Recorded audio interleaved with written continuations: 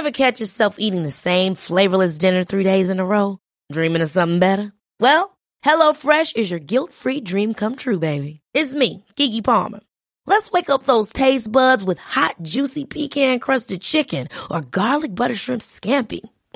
Hello Fresh. Stop dreaming of all the delicious possibilities and dig in at HelloFresh.com. Let's get this dinner party started.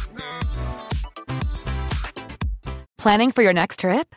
Elevate your travel style with Quince. Quince has all the jet-setting essentials you'll want for your next getaway, like European linen, premium luggage options, buttery soft Italian leather bags, and so much more. And is all priced at 50 to 80% less than similar brands. Plus, Quince only works with factories that use safe and ethical manufacturing practices. Pack your bags with high-quality essentials you'll be wearing for vacations to come with Quince. Go to quince.com/pack for free shipping and 365-day returns. Katie, 1 second before you leave, Amy Schumer used your phone and used it to text your husband and say, I want to try anal tonight?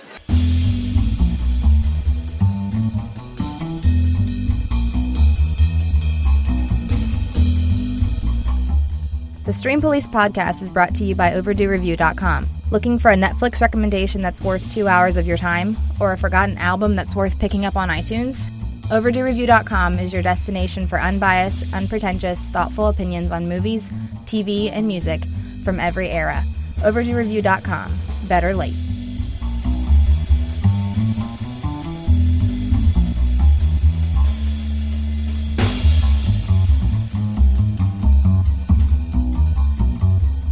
Hello again, friends, and welcome to another edition of the Stream Police podcast, where we wade through all the crap out in the media landscape that is streaming for you right now across all the subscriptions that you may have, and we tell you what's worth adding to the queue, what's worth watching, what's worth listening to, and what's better left off the list, just better left forgotten about altogether. I'm Clint Davis, movies and TV editor at OverdueReview.com. In a little bit, we'll be hearing from our music editor, Andy Sedlak, as well.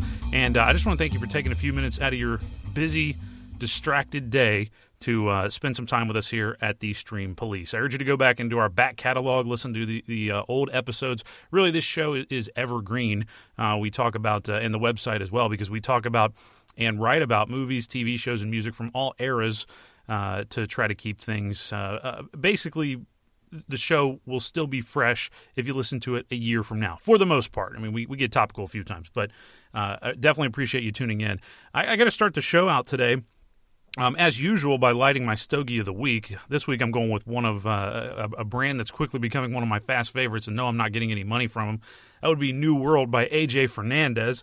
It's a nice stick here. I'm going to go ahead and light this thing up here.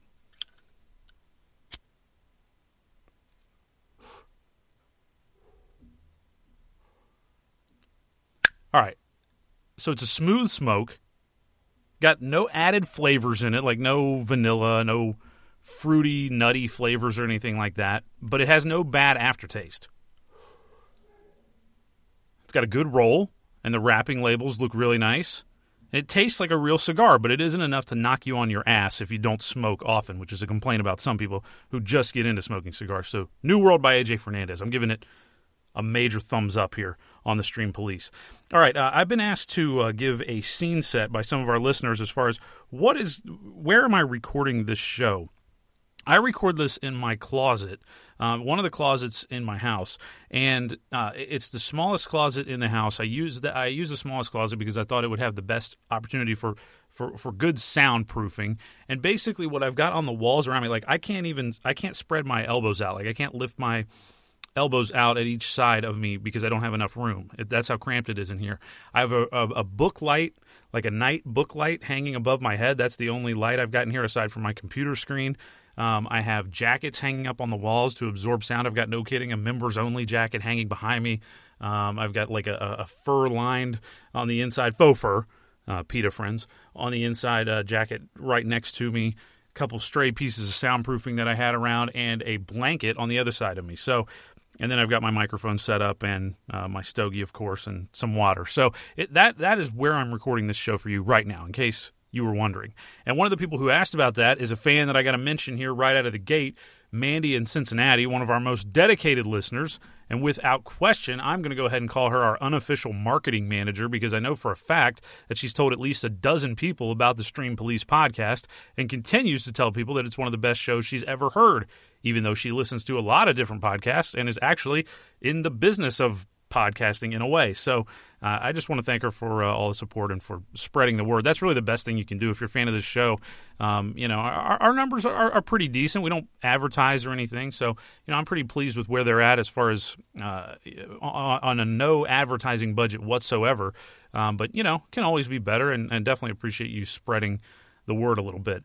All right, before I get into the meat, I want to ask you guys something I'm going to talk about in a couple weeks. And basically, I'm ripping off my partner, Andy Sedlak's idea from a few weeks ago, which I thought was a great idea. He talked about on the show bands that he felt like were overrated, basically, like beloved bands, critically acclaimed bands that he's listened to but just never really got into. And he used Led Zeppelin as his big answer for that. And I just felt like that's such a great topic to go across. You can use it for books, you can use it for TV shows, and you can definitely use it for film. And that's what I want to ask you guys. So next time on the show, I'm going to talk about beloved or acclaimed movies that I've watched some multiple times, but just never been a fan of. But maybe I was too afraid to say. And I wonder from you guys, what movies are like that for you? Do you have a movie or two that everyone always talks about, everyone loves it, you watched it, and you just didn't get it? You just didn't think it was worth all the hype? I've got some good responses on this already from people I've asked, and I'm looking for your answers as well. So if you think of any, send me an email, theclintdavis@gmail.com, theclintdavis@gmail.com, and I will read it next week when I'm doing that segment. Okay, I got to start the show today by laying down an obituary. Hate to start the show this way, but really a guy that I really admire in the history of film died since the last time we spoke here on the Stream Police. That would be director Wes Craven, who to me is truly one of the most creative directors in horror history and really by extension movie history. Craven died on August 30th at the age of 76. And it was really like one of those rare celebrity deaths where when I heard it, I really sat up and realized like how bummed I was because he was still active.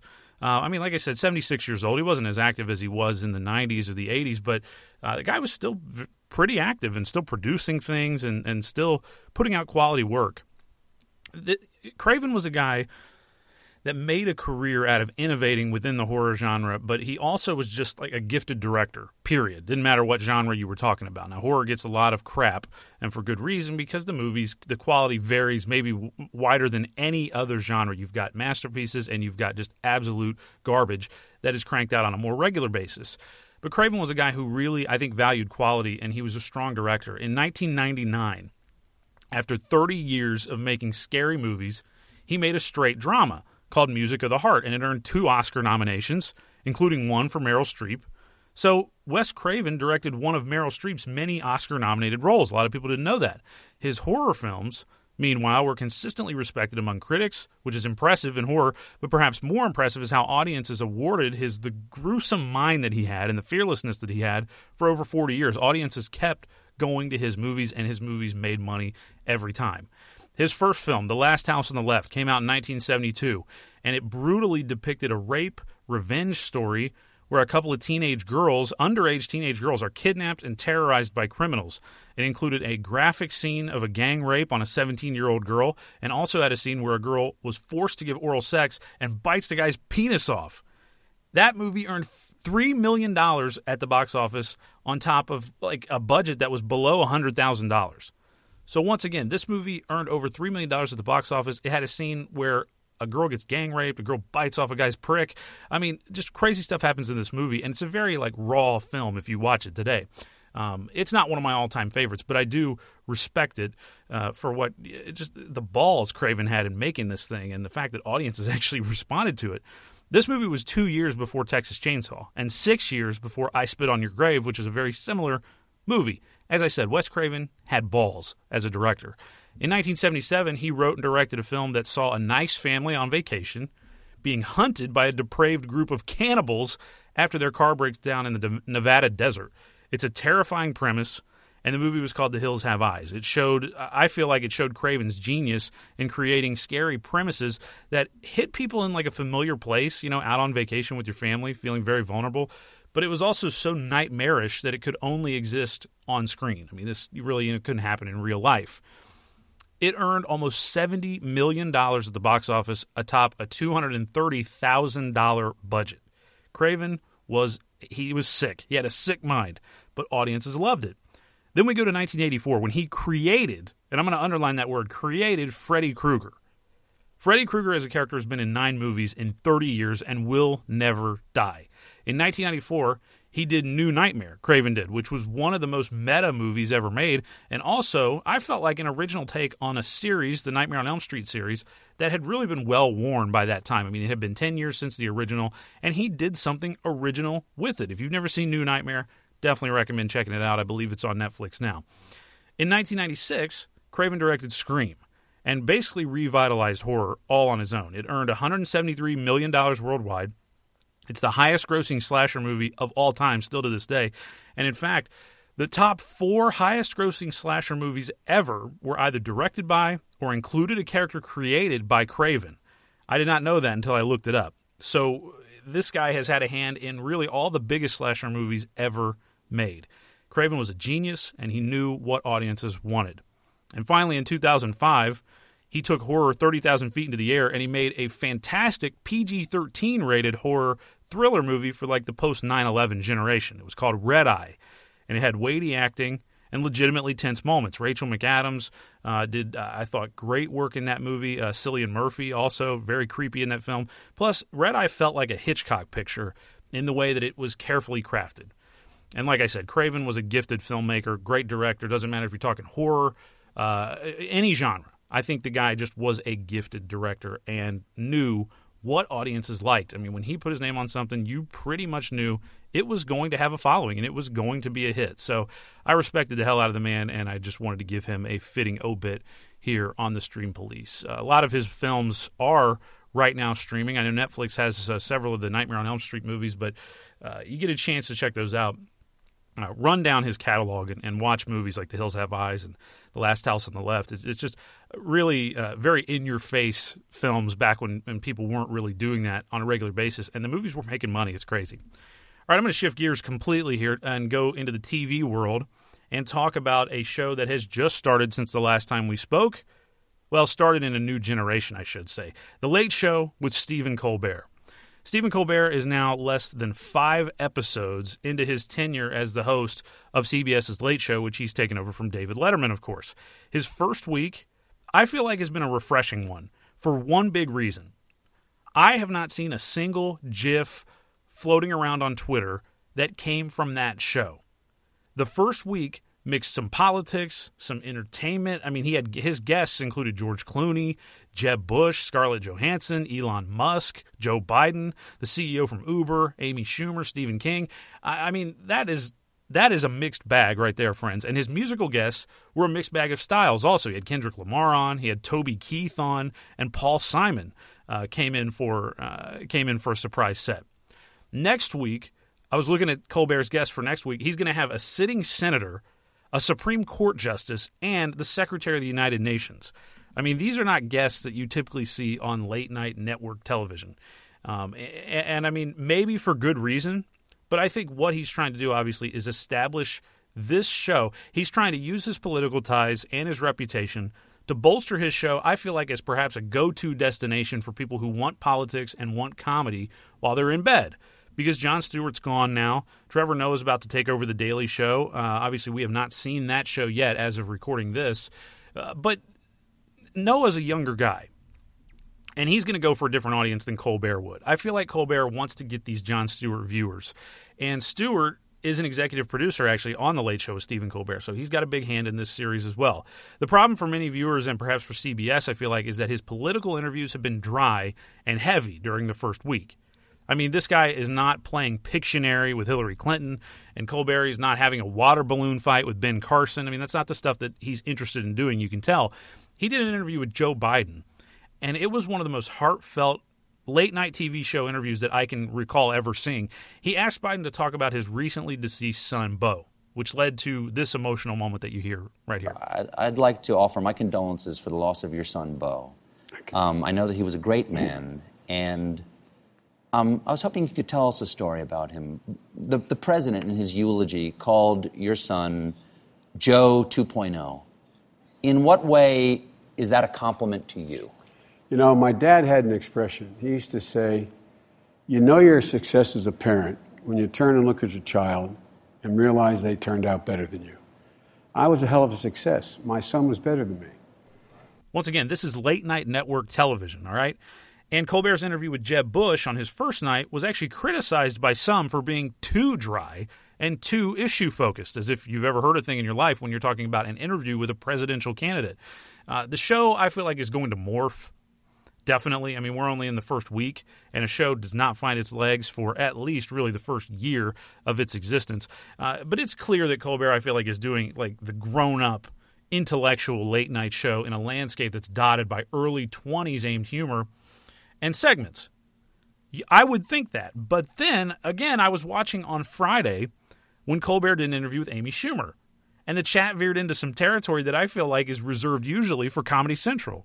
You know, that night, yes, you know what happened. You remember I do know what happened. happens. I know. You've told the story. You did? I took Katie Couric's phone, and I was, very drunk. Right. And You were happy. You were glamorous. I was glamorous. And I text her husband that she wanted to have anal that night. And, yes.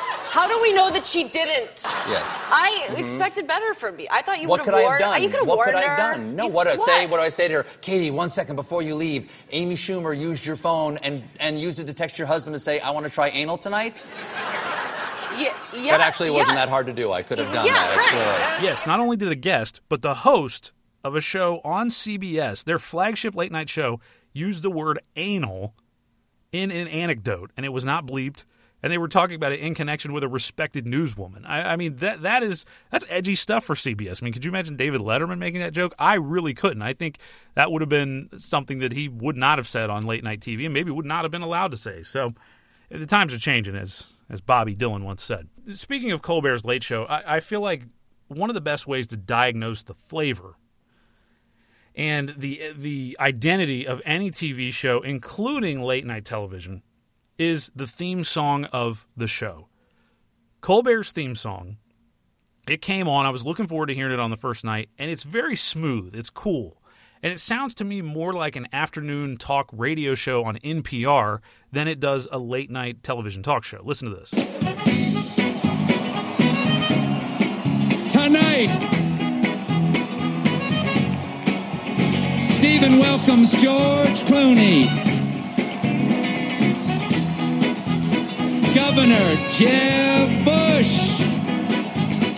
Now let's compare it with a couple of other late-night TV shows that we know the flavor of, that we know that we're established. Johnny Carson's Tonight Show theme song, one of my favorites ever. It was in your face and powerhouse, and you had Ed McMahon shouting over top of it.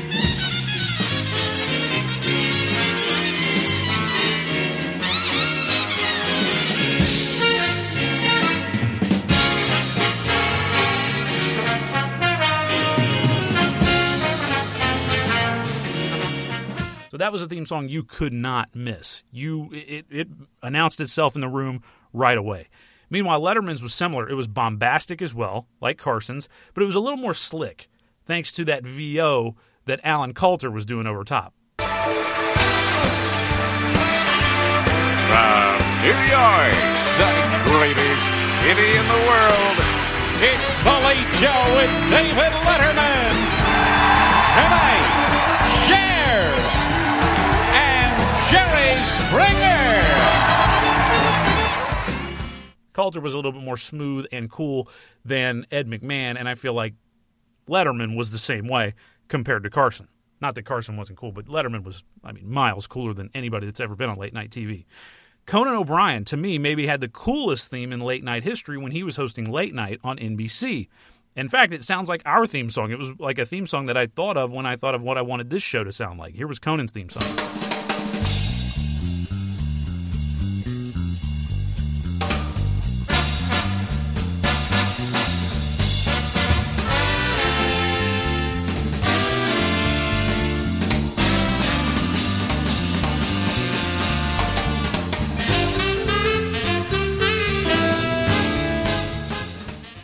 And, of course, maybe more than any of these shows, Conan's was edgy, and it was a cool show. I mean, it was like a comedian's comedy show. And finally, Craig Ferguson. His theme song might have been the most unique of any late-night show I've ever seen. He actually sung his own theme song, and the song was as carefree and funny and light as the show itself was. The song didn't take itself seriously, and neither did its host. It's hard to stay up, it's been a long, long day, and you got the Sandman at the door. But hang on, leave the TV on, and let's do it anyway. It's okay, you can always sleep through work tomorrow. So there you go. Diagnosing late-night TV shows just by listening to the theme songs. I think you can do it. And Colbert's show sounds like maybe it's going to be like the NPR of late-night TV talk shows. But that does it a disservice because it's definitely been funny the first week, and the guy is on point. You can tell he's just enjoying himself, and there's certainly something to be said for that. We'll see how long it takes for him to get jaded with the 5-night-a-week working schedule on network TV. All right, I'm going to take a break, and speaking of music, we're going to toss it over to Andy Sedlak, our music editor, hear what he's got on the plate this week. Take it away, Andy.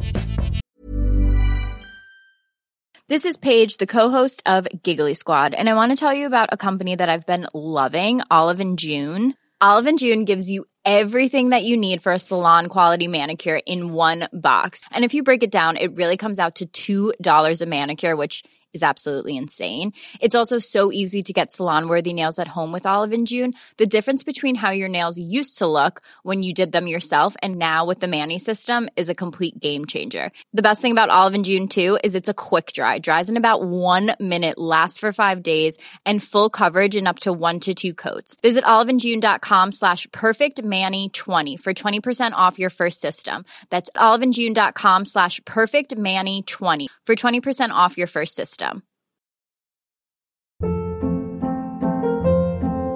Hold up. What was that? Boring. No flavor. That was as bad as those leftovers you ate all week. Keke Palmer here, and it's time to say hello to something fresh and guilt-free. Hello Fresh. Jazz up dinner with pecan-crusted chicken or garlic butter shrimp scampi. Now that's music to my mouth. Hello Fresh. Let's get this dinner party started. Discover all the delicious possibilities at HelloFresh.com.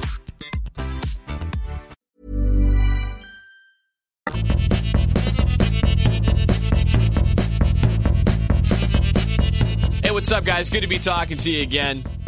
The older I get, and maybe you're sort of in the same boat here, but the older I get, the more I begin to understand nostalgia.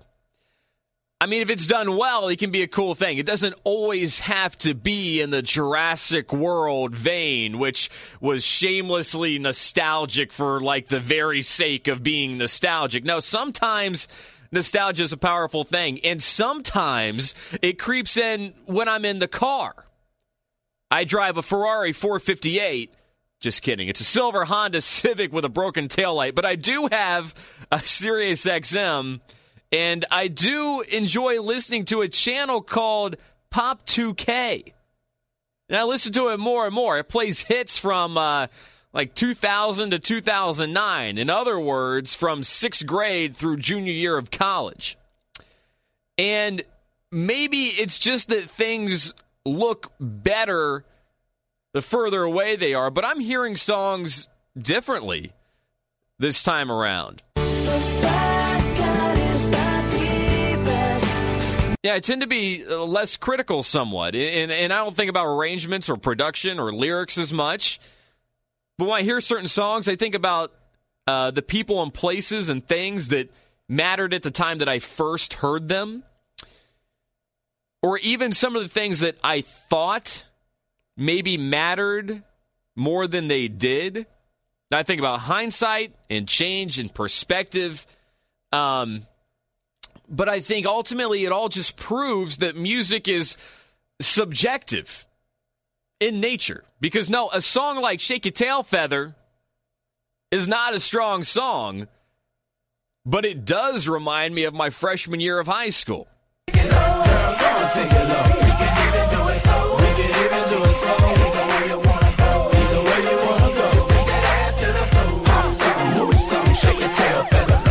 Nelly, P. Diddy, and Murphy Lee are all on that track, by the way.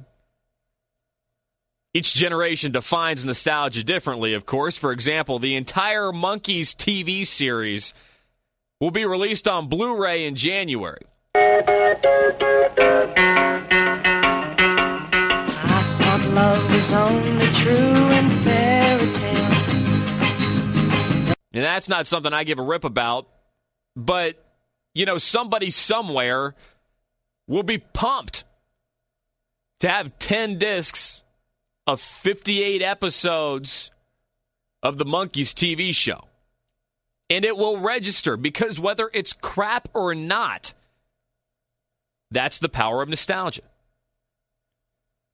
This week, I kind of urge you to go back to rediscover some of the music that was playing during, your wonder years, whether it's this. I just want you to know I found a reason for me. Or this. I can see the horizon underneath the blazing sky. I'll be where the eagles flying higher and higher. There is some power there if you haven't noticed already. The past is a great place to visit. Just don't get stuck there. Is anyone still talking about the VMAs, the 2015 VMAs? The numbers have been crunched, and 5 million people tuned in. That is down 40% from the year before. 40%. What happened? Who didn't love the ganja-filled VMAs? So many pot jokes. Pot? It's legal in how many states now? It's not even edgy anymore. Furthest thing from it. There were so many marijuana references during the VMAs. I'm just like, really? It seemed out of touch. Really, it's 2015. Pot is not edgy. Kanye was presented with the Michael Jackson Video Vanguard Award. His acceptance speech lasted 12 minutes. It was proof that if you talk long enough, somebody somewhere is going to think that it was brilliant. In this case, it was David Frick over at Rolling Stone. Y'all might be thinking right now, I wonder, did he smoke something before he came out here? The answer is yes. I rolled up a little something. I knocked the edge off. There's one of those pot references. Miley Cyrus had a 150 herself. One award, though, jumped out at me, and I want to talk about this because I thought it was uncharacteristically adult of MTV. The category was Best Video with a Social Message, which actually began in 2011. Past winners actually include Lady Gaga's Born This Way and Macklemore's Same Love. You could argue perhaps the award was never as poignant, though, as this year. And here are the songs that were nominated. One Man Can Change the World by Big Sean. That featured Kanye and John Legend. Also nominated American Oxygen from Rihanna. I Still Love You from Jennifer Hudson. Try by Colby Calais. And White Shoes by Wale. One Man Can Change the World won. I don't know if you heard it or not, but in my opinion, it's actually kind of thin. Look, think about it. Close your eyes, dream about it. Tell your team about it. Go make $1 million schemes about it. Success is on the way, I feel it in the distance. Used to look up at the stars and be like, ain't too much that's different. I probably would have sided with Rihanna's song, but that's beside the point, really. My point is that MTV briefly was able to return somewhat to its socially conscious roots. I remember the Rock the Vote campaigns and the breakthrough of progressive videos. I mean, that's really kind of what gave the music video its power as a format. Without landmark videos, the art of the music video was essentially reduced to like a glorified promotional spot. But for a fleeting moment, during the VMAs, MTV distanced itself from pot jokes, and addressed something that was somewhat real. Yes, the show was the show. It's never as wacky as it was supposed to feel. And apparently, judging by the ratings, there were a lot of other people who couldn't be bothered at all. But maybe they should try to sit up straight and be a little more present with a little more dignity and have more categories like best video with a social message. Performances could follow suit to a degree. MTV could probably stand to realize that if you want to attract the millennials, you could do it by being real. I think they're going to ignore you if you stuff one more overblown Nicki Minaj performance down their throats. Fake feuds don't work either. This isn't the 90s anymore. Pot references and fake feuds. And there you have it. For the most part, that was your 2015 VMAs, ladies and gentlemen. You know who was at the VMAs? That Justin Bieber. He performed a song called What Do You Mean?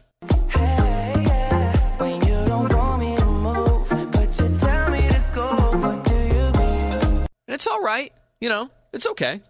A songwriter named Jason Boyd collaborated with Bieber on his new record. It'll be his fourth full-length record. It'll be out in November. But Boyd, better known as Pooh Bear in music circles, Pooh Bear, recently spoke to Rolling Stone. It sounds like guy got a little carried away with his comparisons. He was asked to describe the sound of the new Justin Bieber album. The dude went for broke and said, and I quote, "If I had to compare it to something, not the sound of it, but the impact and the amount of songs that are undeniable, I would have to compare it to Thriller." End quote. Thriller.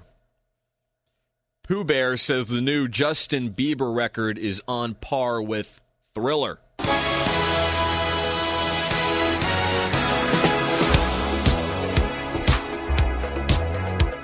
All right. We'll see. Sounds like Bruno Mars will be playing the Super Bowl again. Not sure why Taylor Swift hasn't been lined up for that gig, but we better get ready for Uptown Funk instead. Hey, speaking of Mark Ronson, he's a totally interesting guy, and I urge you to sort of dig into his catalog. The most recent album, of course, is Uptown Special, and Uptown Funk gets the lion's share of attention, but there is a song on the record that features Mystical that I think is even more fun. It's called Feel Right, and it probably won't grab you in the first 30 seconds, but it totally sinks in over time, and the video is great, too. Feel right in his mother. Right. Feel good in his mother. Right. My whole hood in his mother. Right. And we gon' run this mother for you all night. Okay, here are 5 songs good enough to get you through the week. The first is It's Money That Matters from Randy Newman. That features Mark Knopfler on guitar. It's money that matters. Now you know that it's true. It's money that matters. Whatever you do. The second is Coming Back by Southside Johnny and the Asbury Jukes. I'm so glad.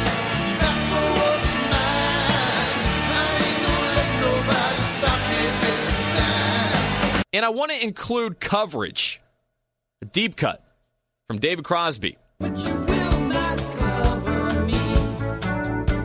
No, no, no, no. And here is The Damage Is Done by Foreigner. I don't want you.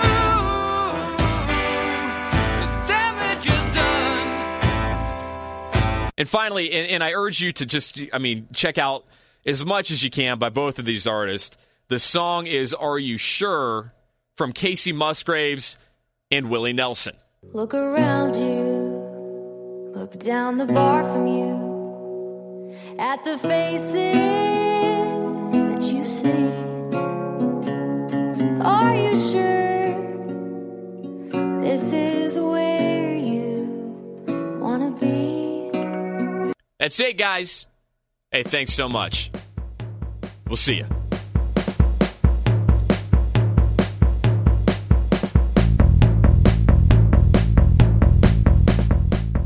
right, Andy, thank you very much, my friend. Appreciate that, as always. Always love those 5 songs to get you through the week. And how about a mix this week that he's tossing at you? We had some Mark Knopfler, some Randy Newman, Southside Johnny, one of my favorites, and I know one of Andy's favorites also, Foreigner, Casey Musgraves, and Willie.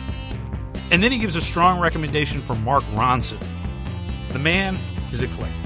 My partner in crime, Andy Sedlak. All right, let's get back to talking about what's on the tube here. And I actually wanted to, because right now the fall season is getting underway, I wanted to give fall TV its due, because this is the big time of year when we get to see great new shows unboxed, a lot of forgettable shows as well, but this is just when the networks roll out all of their new programs that they're so proud of, and a couple that they really aren't so proud of, and they try to bury them in graveyard time slots. But that's harder to do these days with Hulu, because everybody can find your show, even if it does suck.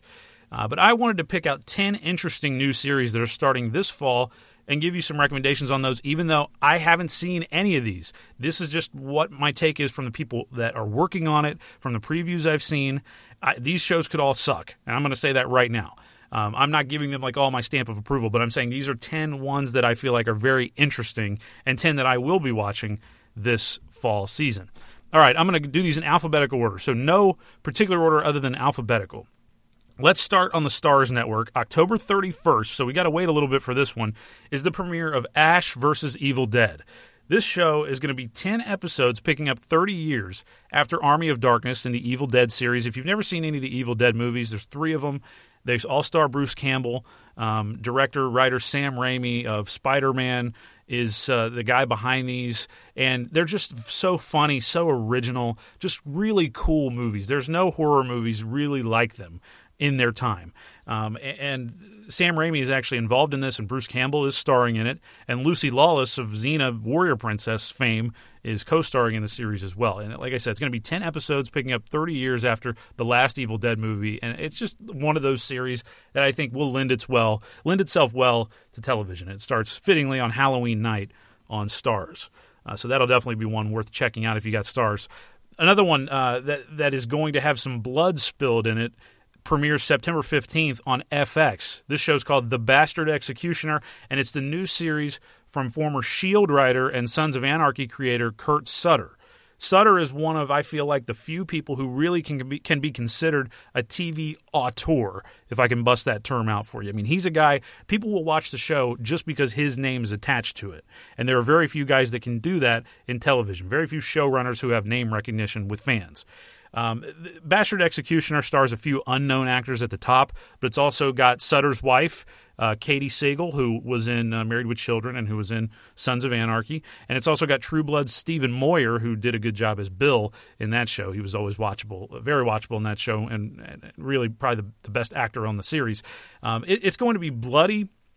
And the show's going to be full of self-destructive behavior in drab period clothes. People have kind of called it Sons of Anarchy in period clothes, which, you know, if you were a fan of that series, I can't say that I really was because I never got into it. But if you were a fan of that series, then I have to imagine you're going to love The Bastard Executioner, and it's going to have a ton of violence and heads rolling, literally, in the show. That premieres September 15th on FX. On September 30th on CBS, we got a show called Code Black hitting the airwaves. I thought this one sounded interesting because we need another good medical drama, I feel like, on TV. It's been a while since we had one that was really, really good. I'm not counting Grey's Anatomy in the really good medical drama department. I'm talking about like St. Elsewhere, ER. This show maybe has the chance to pick up that mantle. And I feel like the premium, for whatever reason, the premium networks, HBO, AMC, FX, they're not doing medical dramas for whatever reason. They just have refused to venture into that world other than Nurse Jackie, which was more of like a comedy drama, and it was a character study, not really about the medical world so much as these other shows I mentioned. And again, I have no idea if Code Black is going to be good, as CBS tends to go for maximum sweep television. But this to me looks more like Good Wife CBS than NCIS CBS from what I've seen of it. It's based on a documentary, and it revolves around a Los Angeles emergency room that's understaffed and overworked. So going to be a lot of tension there, a lot of intensity. Marcia Gay Harden is the star. She brings some weight to the cast. And the show was created by the guy who directed North Country with Charlize Theron, very political movie back in its day. Michael Seitzman is his name. So Code Black, September 30th on CBS. Another one I'm really interested in that is coming on the Starz Network again, November 8th, is called Flesh and Bone. And this one is a mini-series, 8 episodes. It comes from a writer and producer who worked on Breaking Bad. She's the woman that wrote season 5's Ozymandias, which is a lot of people consider one of the best episodes in television history and arguably the best episode of that entire series. Basically, she wrote that episode, and that got her the ability to be able to create an entire series. I mean, that speaks to the power of that episode and how much people believed in it. She created this 8-episode miniseries drama called Flesh and Bone that is about the intense world of professional ballet. So if you liked if you liked Black Swan, which I did, I think a lot of people really did, this show looks to be like a good extended look at the same world that Black Swan existed in.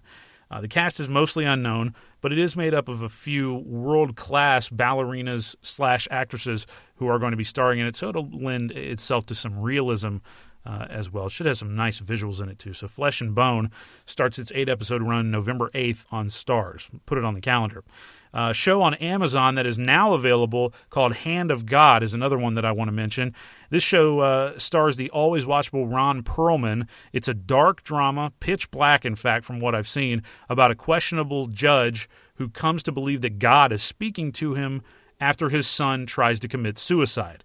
And it leaves the son on life support. So the son can't speak, but this judge father feels like God is speaking to him through his son, and he goes and does all this just dark stuff, getting back at the people that led to his son's downfall. The show's been ripped a little bit by some critics for being unnecessarily dark with no redeeming qualities, but its cast is strong, and the premise, I feel like, is interesting enough to give it a shot. Plus, it's streaming on Amazon. You know, you can just watch the whole series right in one day, basically, and, decide later if you like it or not, or quit anytime you want to. No real commitment. That one is right now on Amazon. It's called Hand of God. Another one on CBS. This one starts September 21st, called Life in Pieces. And this one I was interested in after really digging a little bit more into it. It's going to be a half-hour, multi-generational ensemble family series that sounds like Modern Family, of course. And the producer of the series, the creator of the series, is the guy that produced Samantha Who and Better Off Ted, 2 short-run but very beloved TV series of the last 5 years.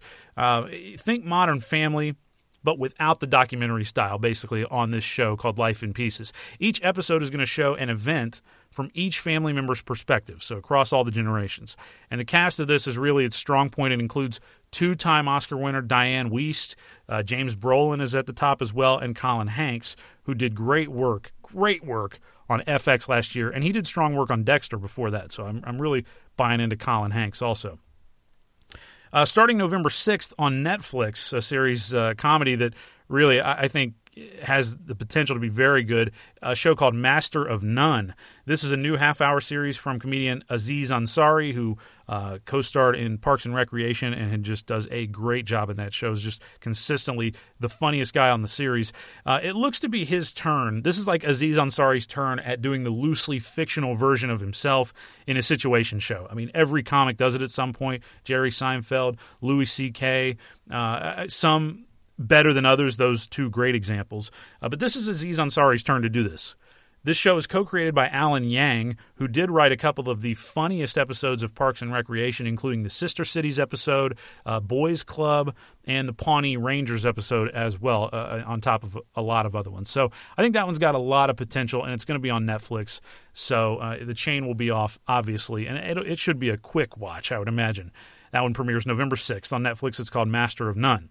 All right, coming September 16th on Comedy Central, an animated show called Moonbeam City, starring Rob Lowe, Elizabeth Banks, Kate Mara, and Will Forte. These actors all voice characters in a show that looks gorgeous, and it's a cop comedy. It reminds me a little bit of Archer in its tone from what I've been able to see of it. Maybe a little bit more absurdist. It takes place in the 1980s, and it features all these neon colors that we're seeing like in Miami Vice and in the movie Drive. And Lowe stars as a moronic but handsome detective named Dazzle Novak, who apparently commits more crimes than he stops, according to everything I've read about the show. So that one, it should be funny. I mean, Rob Lowe, he's always easy to lean on. The guy has not missed too awful often in his career, and he's very good at doing comedy. Another show that's starting on ABC September 27th that I'm interested in is a show called Quantico. This show looks to me like one of my favorites from last season, How to Get Away with Murder. And I have no qualms with that at all, that it looks a lot like that show. It's got a sexy young ensemble cast of FBI trainees in Quantico at the FBI training grounds. But one of them, the big twist here, is that one of them was responsible for a deadly terrorist attack, and we don't know who it is, and we're going to find out, obviously, at some point as the investigation gets underway. We're going to suspect everyone at some point, I'm sure. I don't know how long the legs of this show are going to be, and it is missing a powerhouse lead actress or actor like How to Get Away with Murder has Viola Davis at the top. But it should be an interesting season, and again, that show's called Quantico on September 27th on ABC is when it premieres. I'll be watching that one. And finally, in 10 interesting new shows that are starting this fall, I've got one on Fox for you that starts on September 22nd. This show just looks like a lot of the campy fun, and it is called Scream Queens. As I said, it looks like a campy, bloody show created by Ryan Murphy, the guy behind American Horror Story on FX, and it looks to follow the show American Horror Story's single-season story format, so like each season will be its own story with its own cast of characters. But it's got more laughs, I feel like, than that show has. The first season of this series, Scream Queens, is set in a sorority house where a character is going to be murdered each episode, according to the promotional stuff I've read about it, leading inevitably to some shocking killer reveal in the final episode. The ensemble of this show, which it does have a very large ensemble, includes Emma Roberts, who's done great work on American Horror Story. It's also got Jamie Lee Curtis, the true Scream Queen herself, and Oscar nominee Abigail Breslin, grown up in this show as well. Scream Queen starts September 22nd on Fox. I just think it's going to be a lot of fun. All right, and those are 10 new shows that are starting up soon that I'm looking forward to. I did want to mention real quick a couple dates of series that are coming back that I loved last season that are going to be back for this year. On September 21st on Fox, Gotham kicks off its second season. The show is going to be on Netflix on September 21st, so you can rip through the first season pretty quickly. Good show, whether you like Batman or not. If you like Batman, though, I think you'll really dig it. It's a lot of fun, and it's a cool take on the world of Batman. It's like a police procedural, but set in Gotham City. American Horror Story Hotel is going to start on October 7th on FX. That one should be a lot of fun. Lady Gaga joins the cast for this series. Fargo starts on FX on October 12th. That was, as I said last week, the best show on television last year, the best new show, and I cannot wait for Season 2, see if it carries on the quality of its first season, which was perfect in every way. September 27th on Fox, the second season of Last Man on Earth kicks off. That was my favorite comedy of last year. Surprised me at every turn and was just so funny, so fresh, and very well done. All the actors just really showing up, and I really enjoyed Last Man on Earth. Looking forward to seeing who they introduce next on that series. How to Get Away with Murder, as I mentioned before, that one starts September 24th on ABC. This show is just juicy, like, sexy, fun, and a bit campy, bit over the top, but just a cool show, and it's got great acting. Viola Davis does really strong work. I'm hoping that she wins an Emmy coming up here at the Emmys by the next time we speak. And finally, South Park starts up a new season on September 16th on Comedy Central, and you really cannot lose with South Park ever. Can't wait to see what they tackle this season. All right, that's going to do it for the Stream Police podcast this week. Definitely appreciate you tuning in. And I want to give a shout-out again to remind you to go over to iTunes, subscribe to the series, and if you've enjoyed the show, give us a rating on there. Give us a little 5-star review and write a little review of it on iTunes as well, and everyone will see that when they go to search for the Stream Police podcast.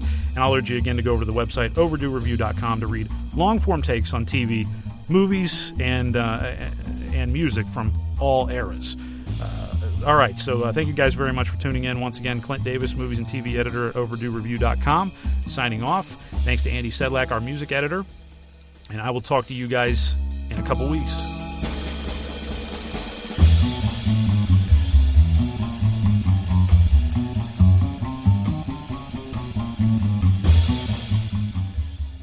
The Stream Police podcast is a production of OverdueReview.com. Since 2013, the staff at Overdue Review have written thoughtful, unpretentious opinions on hundreds of movies, TV shows, and music from every era. Overdue Review, better late.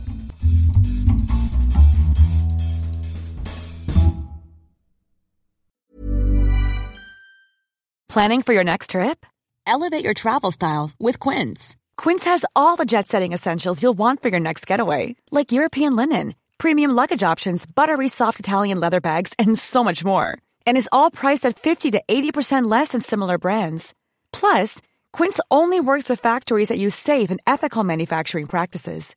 Pack your bags with high-quality essentials you'll be wearing for vacations to come with Quince. Go to quince.com/pack for free shipping and 365-day returns. Ever catch yourself eating the same flavorless dinner 3 days in a row? Dreaming of something better? Well, HelloFresh is your guilt-free dream come true, baby. It's me, Keke Palmer. Let's wake up those taste buds with hot, juicy pecan-crusted chicken or garlic butter shrimp scampi. Hello Fresh. Stop dreaming of all the delicious possibilities and dig in at HelloFresh.com. Let's get this dinner party started.